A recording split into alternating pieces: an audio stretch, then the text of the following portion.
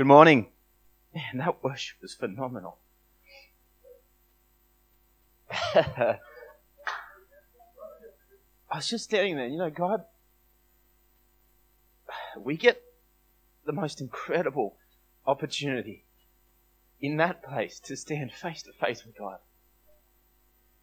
That when we come to this place, when we come not just to this building on Sunday morning, but when we come to a place where we actually want to stand and worship the Father, when we sing about Jesus, when we, and I know I harp on about this, but the evidence of what we just saw just now, that thick, tangible love that you feel wrap around your body, is where we get to go when we stand face to face with God.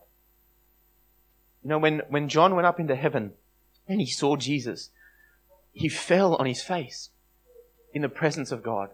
But we also see a picture of John when he was on earth, where he laid his head on the chest of Jesus. We see two phenomenal pictures of the power of God, but also this incredible, tangible love of the Father through Jesus. And when we come to that place of worship, when we make it all about Jesus, in the most incredible way, He makes it all about us. We've been pushing for this thing in worship and fighting for this focus that we preached about when we first planted this church as one of our mission statements. One of the things that we want to actually bring in was to focus on Christ. And in doing that, we see Him pour out on us. That the response of the Father is what fills us up and what allows us to move forward and operate in this place, in this city, in this nation, and in the nations. But for so long, the church, I think, has been pushing for something to come, and they've been looking at themselves, but that's not where we set our eyes. When we can actually focus on God and say, God, I'm making everything I have about you. It's so fascinating that music that we just played, that worship that we just gave to God, isn't the most phenomenal instrumentally. There's plenty of better musicians out there. There's plenty of better drummers and guitar players and singers. But God is so pleased with what we do that He allows that essence to fill the throne room. Revelation says that the praise and the worship of His people is what fills the throne room. So when you're standing there trying to reach that note that seems somewhat impossible and you're singing and your voice cracks, God says, I want that in my throne room. I want that sound to fill this place. That the angels are standing there singing with the most incredible vocals, the most incredible instruments and harps and sound, and yet He still says, I can't leave out the sound of my people. I can't leave out their worship, their praise. That when you wake up in the morning and you pray, God, I thank you for this day, He's saying, I want that in my throne room. I want to hear that sound while I'm sitting on the throne. With all the incredible sounds of heaven, with all the amazing noises that they hear, God says, I want that essence to fill my throne room. When we come to a place of understanding, truly understanding that, church, that when we understand that God wants to hear your praises, He wants to hear your prayers, He wants to be able to commune and communicate with you because He so loves us that much. I love that Revelation, we've read it quite a few times. I love that Revelation draws a picture of the throne room and paints what it looks like. And then it says, and I want to put my people's sound in there. That's phenomenal. Guys, when we really understand that and we come to worship with that God, I don't care what it sounds like. I don't care what noise I make. I don't care whether I clap or cheer or quietly whisper the song. My praise, God, to you is what you want to hear. It's nothing to do with my sermon, but let's just pray. Father, we just thank you, God. Yahweh, our Creator, our beginning and our end. Everything that we have, everything that we know, God. Almighty Father, we just love you. We honor you and we worship you this morning, God. With the little that we have, we bring it before you and we offer it at your feet.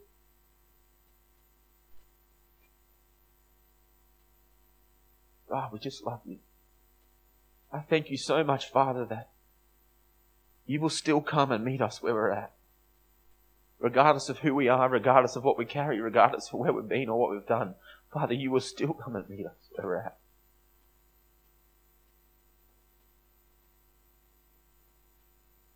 Lord, that sometimes we find ourselves out in the wilderness and having to run back that path into your arms. And sometimes we find ourselves lost in your house. But you will come to both of us if we just ask it. And God, I thank you for your faithfulness in that. Holy Spirit, won't you come and just speak this morning? Whatever you have to say, I just ask that you get me out of the way to say it. Come and touch our hearts this morning, Father. Give us something that we can use and implement into our lives to see more people get to know you. To see more people who know you more. We just thank you, Jesus. Thank you, Lord. Amen. All right, if you have a Bible, go back to Galatians. We're going back in there. Maybe one more time, maybe twice more times. But definitely today. Galatians verse 5. Down the bottom to 16, we're going to start there.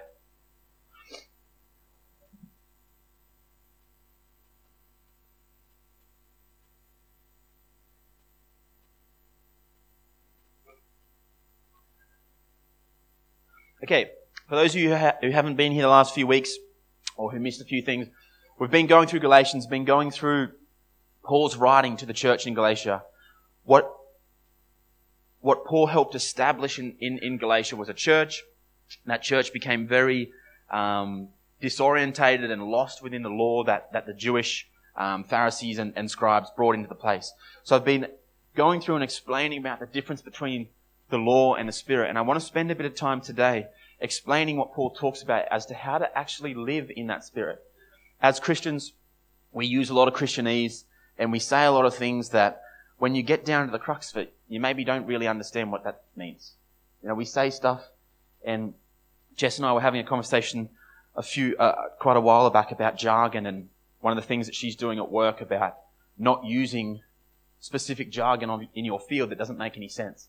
And I think as Christians, sometimes we get a bit lost in the words that we use, and we don't actually stop to break it down. So I think what Paul does in this letter to the Galatians is that he simply shows them their error. He shows them that they went from being a grace-led church that he established and was built on the foundation of God's grace, and they brought back in a law. So we've been talking about how to come out of that, how to break away from the law, and how to live in the Spirit. So I want to speak today about practically what that means. And the first verse I'm going to start at is verse 16. And I love this, Galatians 5 verse 16. I love the start of this verse because it says something that I definitely overread, and I think we tend to overread. So it says here, "But I say, walk by the Spirit, and you will not gratify the desires of the flesh."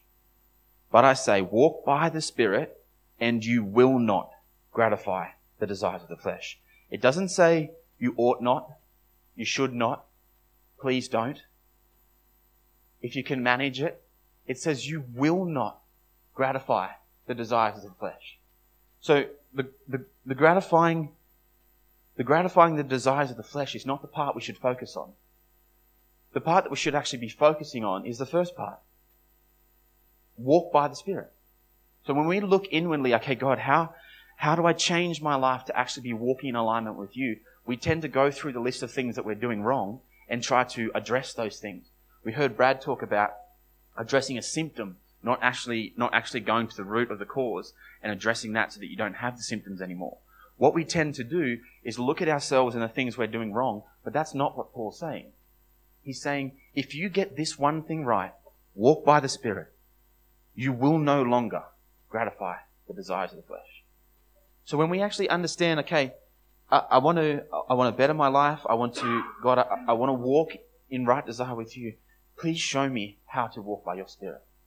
And not just as a general rule in every area that we walk in.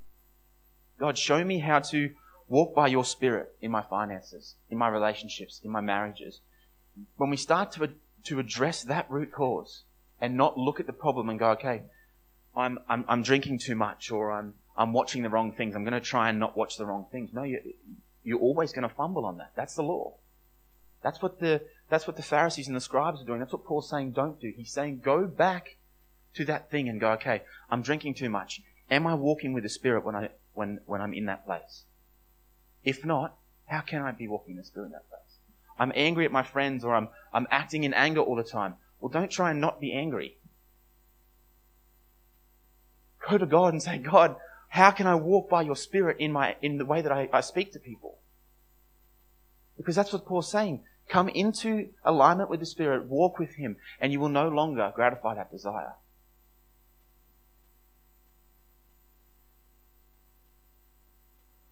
Going on to 17 and 18. For the desires of the flesh are against the Spirit, and the desires of the Spirit against the flesh. For these are opposed to each other, to keep you from doing the things you want to do. But if you are led by the Spirit, you are not under the law.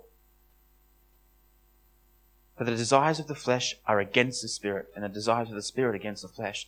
The things are polar opposites. When you're living in one, you're not living in the other, because it's a polar opposite. When you're choosing to live in the desires of the flesh, you're not living in the desires of the Spirit. It really is that simple when we come down to it. I'm not saying it's easy to do in our life when we apply it, but the understanding of it is really that simple. It's one or the other. It's not a little bit of some or a little bit of the other.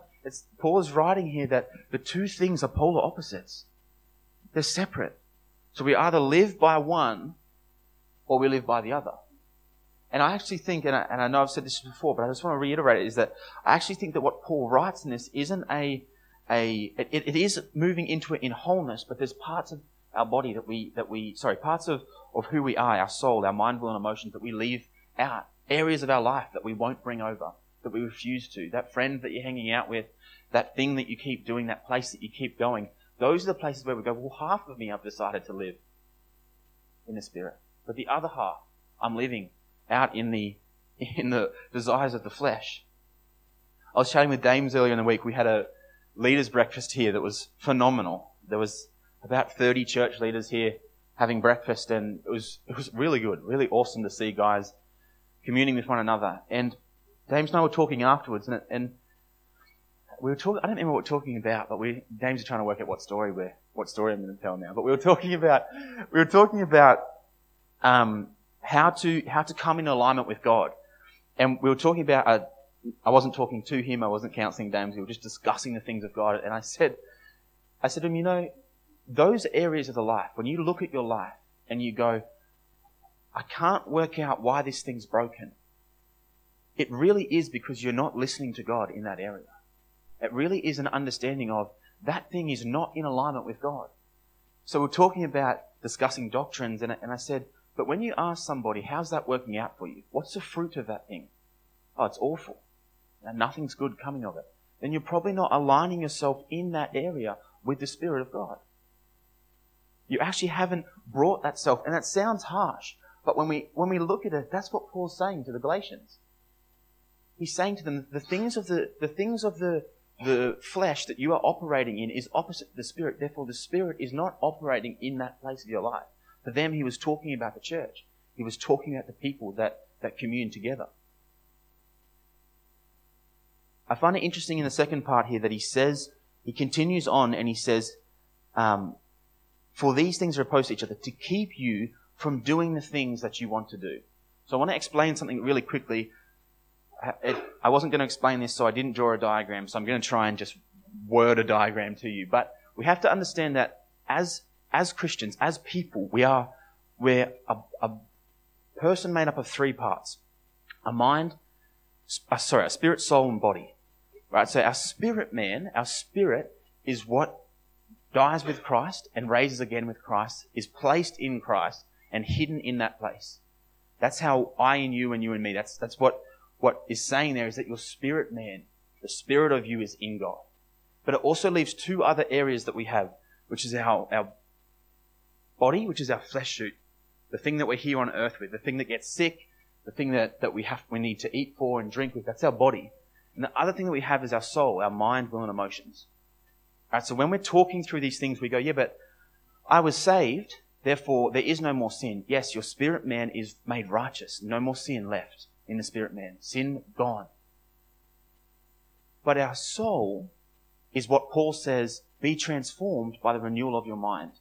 That's the part we still have to continue to transform. So when we are living our day-to-day life trying to align ourselves with God, we have to understand it's not our spirit we're trying to align with God. That's done, dusted, sorted, made whole, fully righteous in God.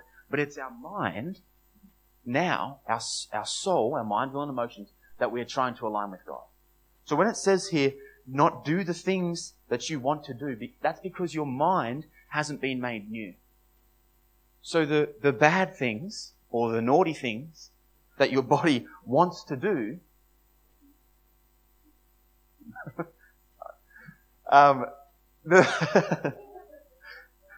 everyone's mind just went whole different places. The things that you want to do, the reason you still want to do those is because we haven't renewed our mind. So this Christian walk, this thing that we do every day where we wake up, we read our scriptures, we want to know more about you, God, is bringing our mind, will, and our emotions, our soul in alignment with God.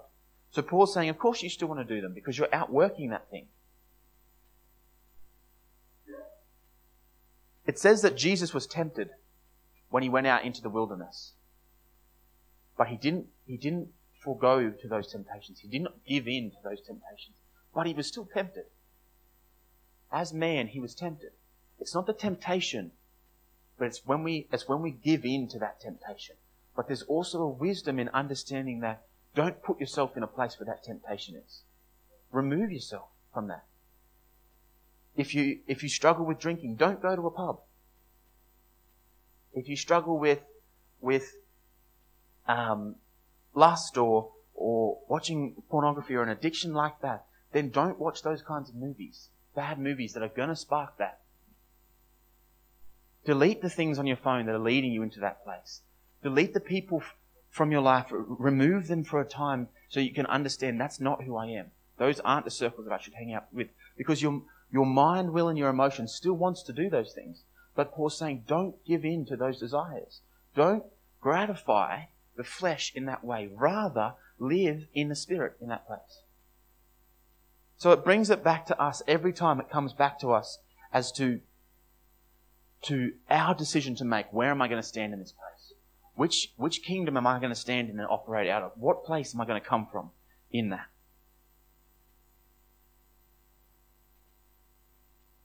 (19, 20, and 21). Now the works of the flesh are evident: sexual immorality, impurity, sensuality, adultery, sorcery, enmity, strife, jealousy, fits of anger, rivalry, dissensions, divisions, envy, drunkenness, orgies, and things like these. I warn you, as I warned you before, that those who do such things will not inherit the kingdom of God.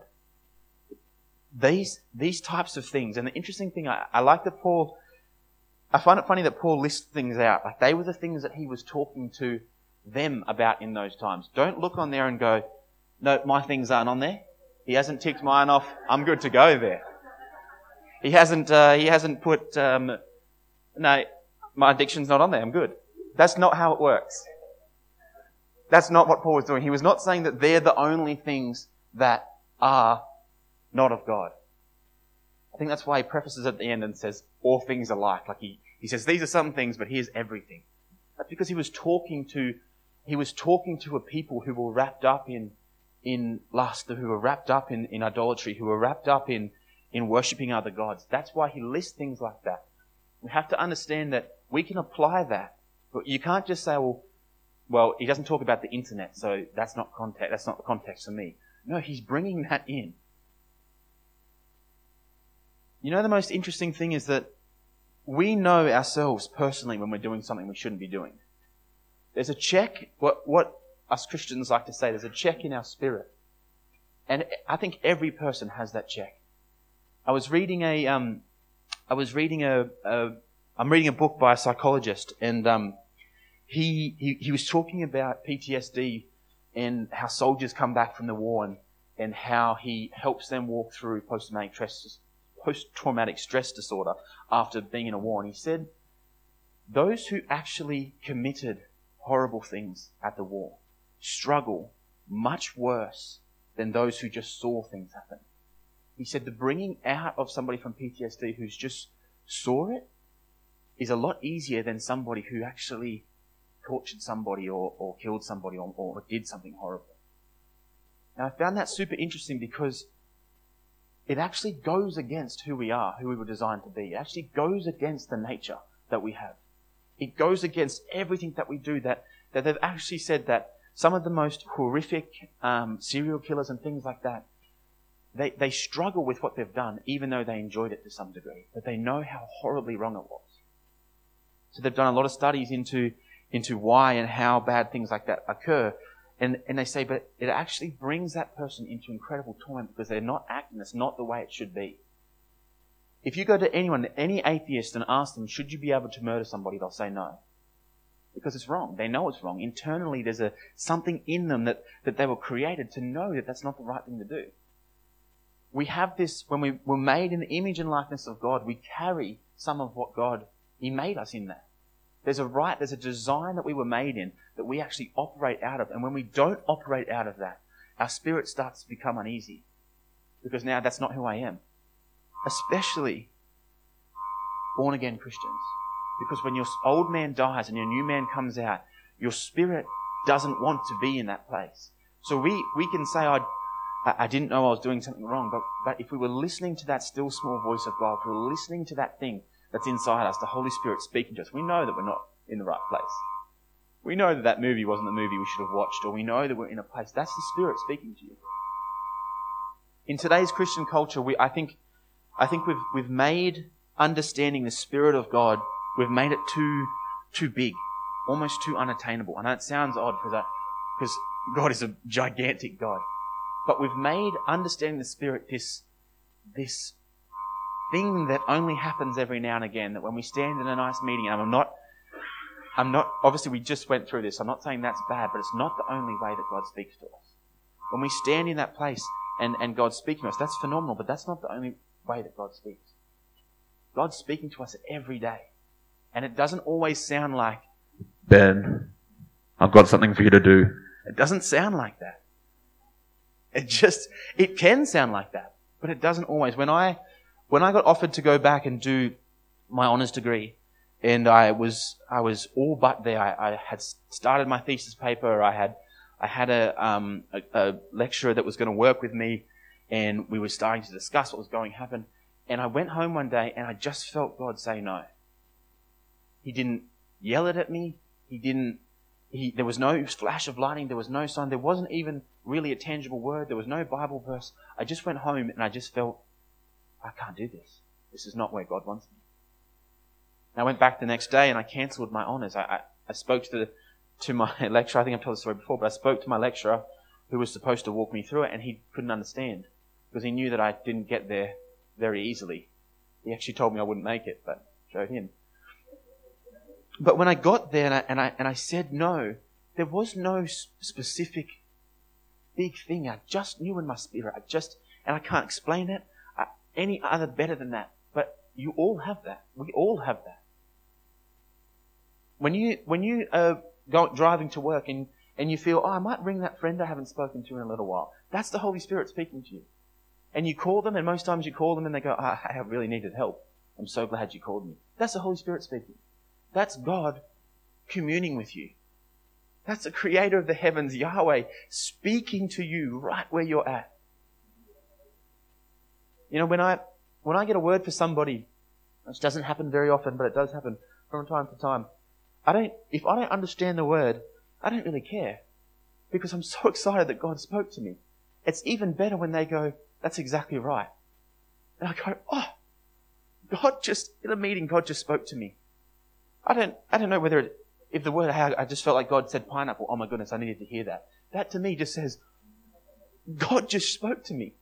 Doesn't mean anything. It doesn't have nothing to do with me. I don't know what the pineapple means, but God just spoke to me.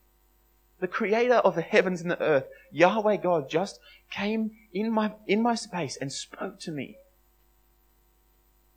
When you're driving, I don't know why driving, but whatever you're doing, when you hear God say, call that person, That's God speaking to you. That should be an exciting, oh my goodness, are you kidding me? Are you kidding me, God? You just spoke to me. You just communed with me. It doesn't have to be this big, it can be, but it doesn't have to be this big ordeal that happens. I don't know. We won't go there. Let's go back to the text. Sorry, I nearly got lost there.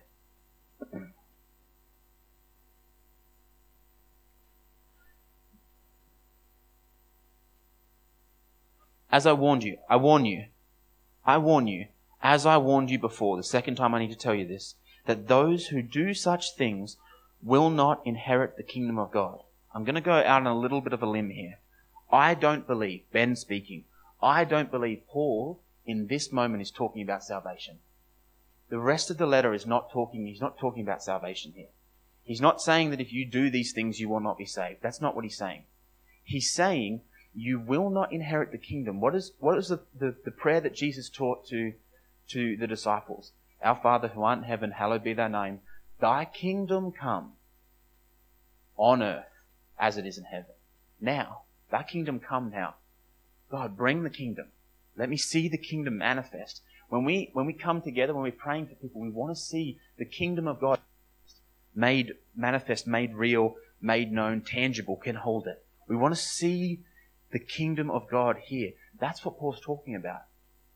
If you're crying out for breakthrough in your life, if you're crying out for, God, I want to see you in this thing, I want to see you come through in my finances, then what Paul is saying to them is, you're not operating out of my kingdom. So the kingdom's not going to be made manifest. You're actually operating from a kingdom of darkness, therefore you're sowing into and reaping darkness. That's what Paul's saying. He's saying to us, you want to see my kingdom? Then live by my kingdom. Operate out of the place that I've given to you, and you will see the things that I have for you. You will not inherit the kingdom. I truly believe that he's talking about that in a here and now sense, because the rest of the letter is written like that. If you want to see the kingdom of God operate in your life, then walk by the Spirit. Ask God, how can I get to know you in this? How can I get to see your kingdom in this? How can I inherit your kingdom right now in this? And the kingdom of God is the glory and the power coming, but it is also financial, I don't want to use the word, but I will, financial prosperity. It is health prosperity. It is wholeness in our body. There's things where we can start to align ourselves where we can actually operate in the kingdom of God. Let me preface that by also saying this, though. We understand the kingdom of God, and we've spoken from this pulpit a lot, but I want to reinforce it again, is that the kingdom is now, but we also see in the scriptures that the kingdom is not yet.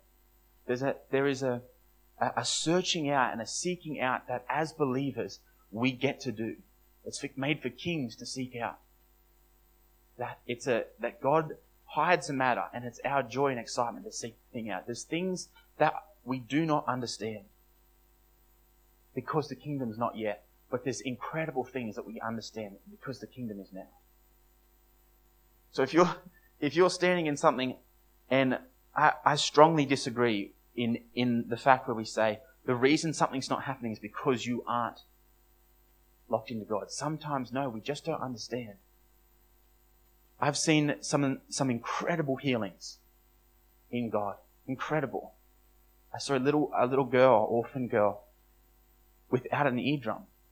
She lost her eardrum, she was born without an eardrum, and in the meeting, God birthed her a new eardrum. I've never seen excitement and joy on a little kid's face like that day.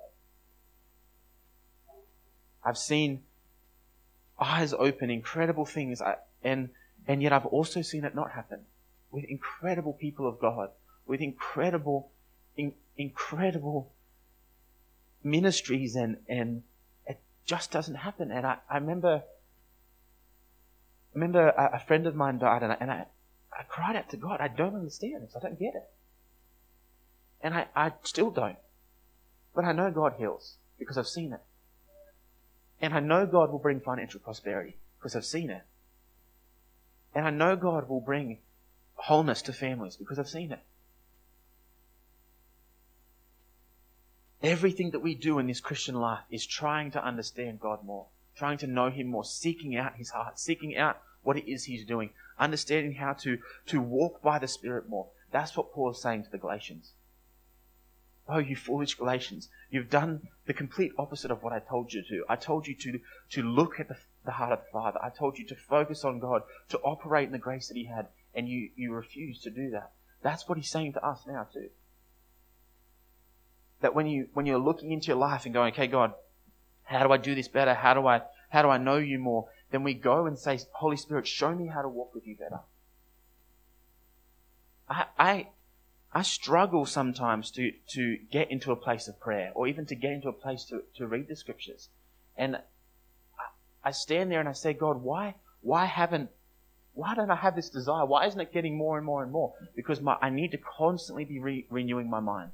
And when I stop doing that, I start to get confused. Like I said last week about when you lose focus, the gorilla can come in. And you don't see the gorilla.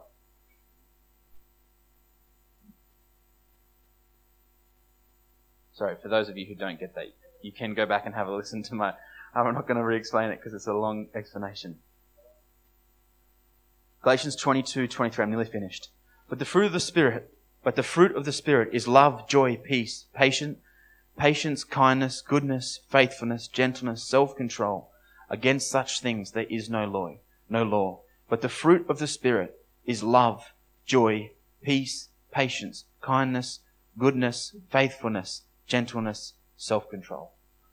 If you're not seeing these things in your life, in areas of your life, ask God, why? Why aren't I seeing patience? Why aren't I seeing kindness? Because these are the things of His Spirit. When the kingdom comes of God, it fills the room with these things. I've been in meetings where stuff was happening and I've never felt more uneasy in all my life. Wild stuff's happening and things are happening and my stomach is like, there's something wrong. And I've also been in meetings where God's moving, there's people yelling and screaming. A guy got thrown back 30, 40 meters and crashed through all the chairs. And I'm like, man, this is so peaceful. This is so phenomenal. It sounds so weird, it makes no sense, but that's God. Your spirit man is in Christ. Your spirit man is rooted in the protection of who He is. When you're feeling something wrong in your spirit, that's probably God saying something to you. Now, don't roll up and say, I'm feeling it, this is all wrong. But for you can start to realize, okay, God, show me yourself there. Show me where you are. Show me. And in some of those meetings where I've felt uneasy, I've just started praying, God, come and be in this place because something's wrong. I'll tell a story that, just quickly, because I know he'd be okay if I told this story, but when we were in the hospital with Farah, Brad's wife, while Farah was passing, we were in the cancer ward at the hospital, and I hate hospitals. I don't think anyone really likes hospitals, but I was walking through the halls to get to the room, and I'd never felt more darkness in my life. I was so heavy with this thickness. It was so sad. I wanted to just hug people. I was walking in, it was awful. When I walked into the room, we were worshipping. There was some worship music on, and there was 4 of us in there. When I walked into the room, all that went. It was peaceful. Incredibly peaceful. Like I've never felt peaceful. And I had to go outside to call my mum because I was supposed to be going to my hometown, and I had to call her to tell her I wasn't going to come because we didn't expect this to happen and yada yada. And I stepped out into the hallway. And I wasn't crying in there. We were just worshipping, and it was amazing. I stepped out into the hallway and instantly burst into tears. And I was sitting out there, and Clint, one of the guys that was there as well, came out, and he just looked at me and said, "Bro, can you feel that?" And I said, "Yeah. I need to go back inside." And we went back inside to the room, and it was gone. It was this incredible peace of God because the kingdom of God had invaded the room. The kingdom of God was present when she passed into heaven. The kingdom of God was so thick in that place that I wanted to run through the halls to get out of the hospital when we left. When we operate and stand in the kingdom of God, we know the kingdom's there because of the signs that we see. Righteousness, peace, joy. If those things aren't there, if you don't feel joy, and I'm not talking about happiness, I'm talking about joy, that deep-seated joy. If you don't feel joy in your job, you need to look at it. If you don't feel joy in a relationship, you need to look at it and ask God, I need your kingdom back. If you don't feel joy in your marriage, you need to ask God, please bring your kingdom into my marriage. Bring that peace. Bring that comfort. In every area of our life, if we're not seeing righteousness, peace, and joy of the kingdom of God, God's not there. And we need to work out why He's not there in that. And ask God to come. He will come. Like I read last weekend, whenever I read it, that if you ask, He will not give you a rock or a scorpion. He will give you the Spirit that you've asked for. He will give you the Spirit of the Holy Spirit. So He'll give you the Holy Spirit.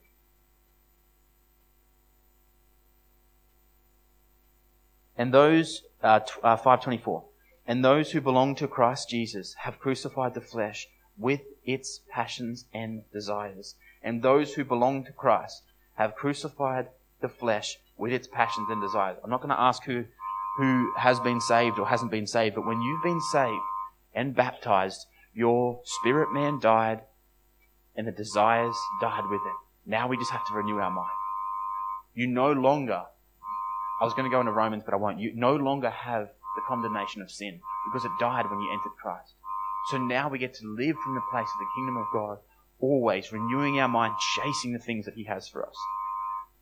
The last verse, 5, verse 25, verse 26. If we live by the Spirit, let us also keep in step with the Spirit. 26. Let us not become conceited, provoking one another, envying one another. Conceited means to be excessively proud of oneself. I found that so interesting. Paul ends this part of the letter. It's not the end of the letter because he goes on in 6, but he ends this part of the letter by showing us who the Spirit is. But then he says to us, keep in step with the Spirit. Do not become excessively proud of oneself. Do not become provoking to one another. And do not become envying of one another. Don't look at yourself more higher than those around you. Don't provoke one another and don't envy one another. So he was challenging the bickering that we still see in the church today. Don't look at the person next to you and see where they're trying to align themselves with God. That's not your place. That's their place. Look at yourself and align yourself with God. And if someone says to you, hey brother, I'm struggling with this thing, that's the place for you to help, not to beat them with a stick. That's the place to say, hey, man, I'm glad you asked me. I've been through this thing. I just got through this. Let me show you what I have. We only look at our neighbour's bowl to see if they have enough.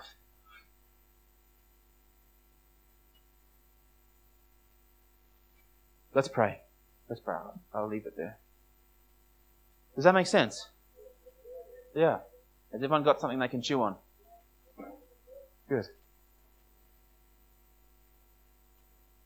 Guys, I challenge you, before I pray, I challenge you to take this thing and chew on it. Another Christianese word. Go home and read it. Write it out with a pad and pen. Draw circles on a whiteboard. Jog and listen to it. Whatever you have to do. Read this thing until you get what Paul's saying. Again and again and again, Paul, what are you trying to say, God? What are you showing me through this? What are the areas of my life where I'm not seeing your kingdom? What are the areas where I'm not seeing your wholeness? Where are the areas, Father, come and show me this thing? Am I being jealous? Am I being excessively proud of myself? What am I holding on to? God, come and show me. Not so that you can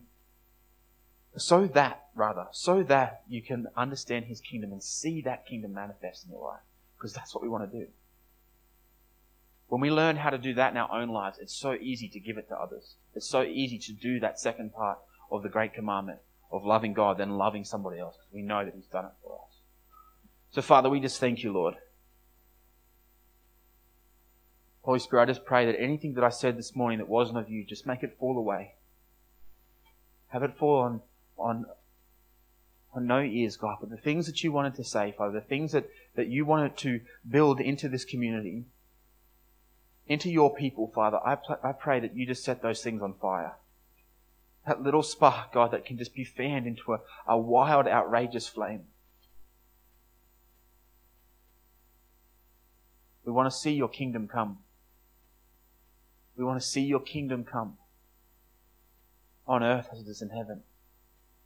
Not just in these four walls, God, in our lives, in our homes, in this city, in our parliament, in this nation, in the world, Father. We want to see your kingdom.